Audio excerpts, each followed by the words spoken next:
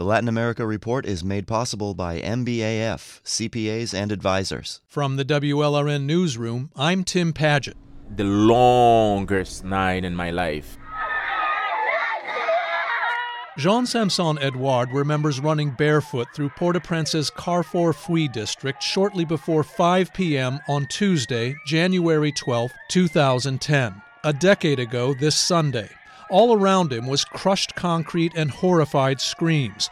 A major earthquake had just destroyed much of Haiti. Death estimates vary, but most agree between 100,000 and 200,000 people were killed. Edouard was 23, a communications student, and he was racing to find his fiancée, Jocelyne. She was a nursing student at the Université Saint-Gérard. The school had collapsed. She was inside the rubble. Now I lose all hope to see my fiancée again. Edouard says he felt especially hopeless as he scanned corpses crushed in Saint-Gérard's wreckage. Horrible. Body on body, literally broken. Arms, feet, it's undescribable. So I go under the concrete. Jocelyne, where are you? And when I'm calling her for maybe 1 hour, I hear some voice. It was Jocelyne, her legs badly injured, but alive. Edouard says he called out to someone else while searching the rubble that night. I said, God, if you give me my fiancée back, I will serve you for the rest of my life. To him, that meant serve Haiti. Today, Edouard and Jocelyne are married. They have 2 children and a deeper sense of purpose. Edouard and I spoke in a restaurant in West Palm Beach where he was visiting relatives. Like so many Haitians after the earthquake, he could have come to live in Florida. But I can't because I have Haiti. I need, when I pass away, my children can say, hey, my father struggled to change something in Haiti. So Edouard returned to his hometown of Arcaia, Haiti, just northwest of Port-au-Prince, and became a school teacher. Today, he's a principal. He also began studying economic development, and he helps run a nonprofit called ECODA that promotes local economic training opportunities. But Edouard concedes the larger effort to rebuild Haiti, after all these years, has mostly failed. That was an opportunity for Haiti to take off, to learn development. Unfortunately, nothing has happened. No planning, no leadership, no project. It took a year after the quake just to get real debris removal started. It took 7 years to reopen Haiti's major hospital. Haiti today is facing one of the worst food shortages in the Americas. Then there's the country's chronic political upheaval. So why, after a decade, has Haiti made so little recovery progress? One big reason, the country's spirit has yet to recover. When you need to be psychologically healed first, then it's hard for you to start thinking about development. Marie-Gerda Nicolas is a Haitian-American and a psychology professor at the University of Miami. She was in Haiti during the earthquake and says it's hard to describe just how brutally traumatic it was. For one thing, modern Haiti had never dealt with earthquakes. This was the first there since the 1700s. That's largely why so much caved in. Haiti's building codes were some of the world's most lax.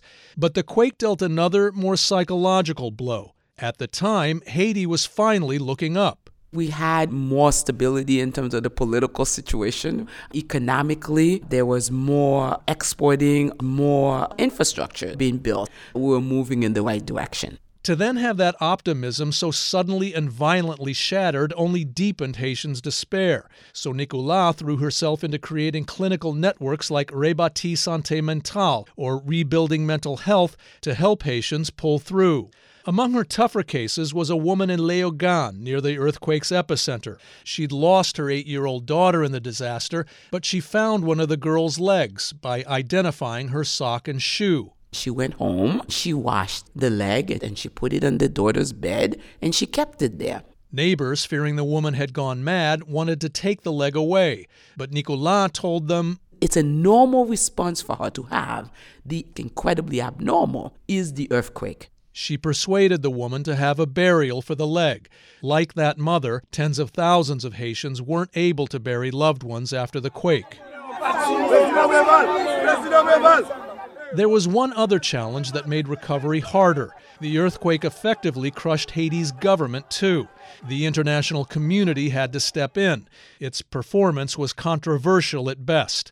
More than $10 billion pledged by governments never really materialized. UN troops were responsible for a cholera outbreak that killed thousands more people and sparked angry Haitian protests.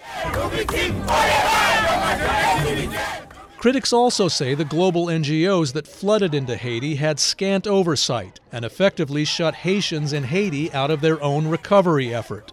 But in South Florida, the earthquake fueled a heightened sense of purpose in the Haitian expat community. The diaspora that always wanted to step up and be engaged, self-organized and mobilized in record proportions.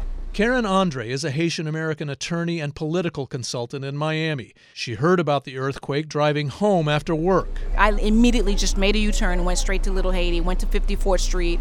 There she helped coordinate an expat relief effort that grew into an NGO, Conbit for Haiti, or Cooperative for Haiti, which steered funds to Haitian development projects run by Haitians.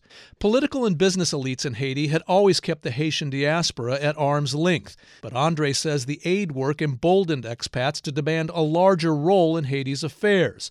And they got it, including the granting of dual citizenship to Haitian expats. The earthquake knocked a lot of dominoes down so that in Haiti we can go and move the needle. Haiti's a part of me. I feel like it's my responsibility to come back. Ariel Francois is one Haitian expat and earthquake survivor who wants to move that needle. Francois studies criminal law at Florida Atlantic University in Boca Raton. But during the earthquake, she was a schoolgirl traveling in her parents' car in Port-au-Prince's Pétionville suburb. I remember seeing a pink house literally crumble down on this man, and you just see a line of blood. And I saw this woman who fell on her knees and started praying. And I was just 11. Seeing people die in front of me is like, even till this day, I'm traumatized by it.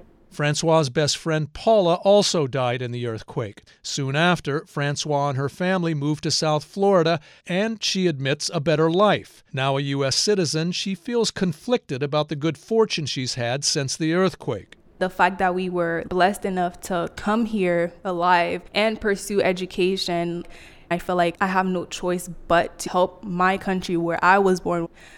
I can only give back now. Francois says the earthquake anniversary reminds her how urgent that is. Haitians like her hope that 10 years later, Haiti's leaders feel that urgency too. I'm Tim Padgett in Miami. The Latin America Report is made possible by MBAF, CPAs and advisors.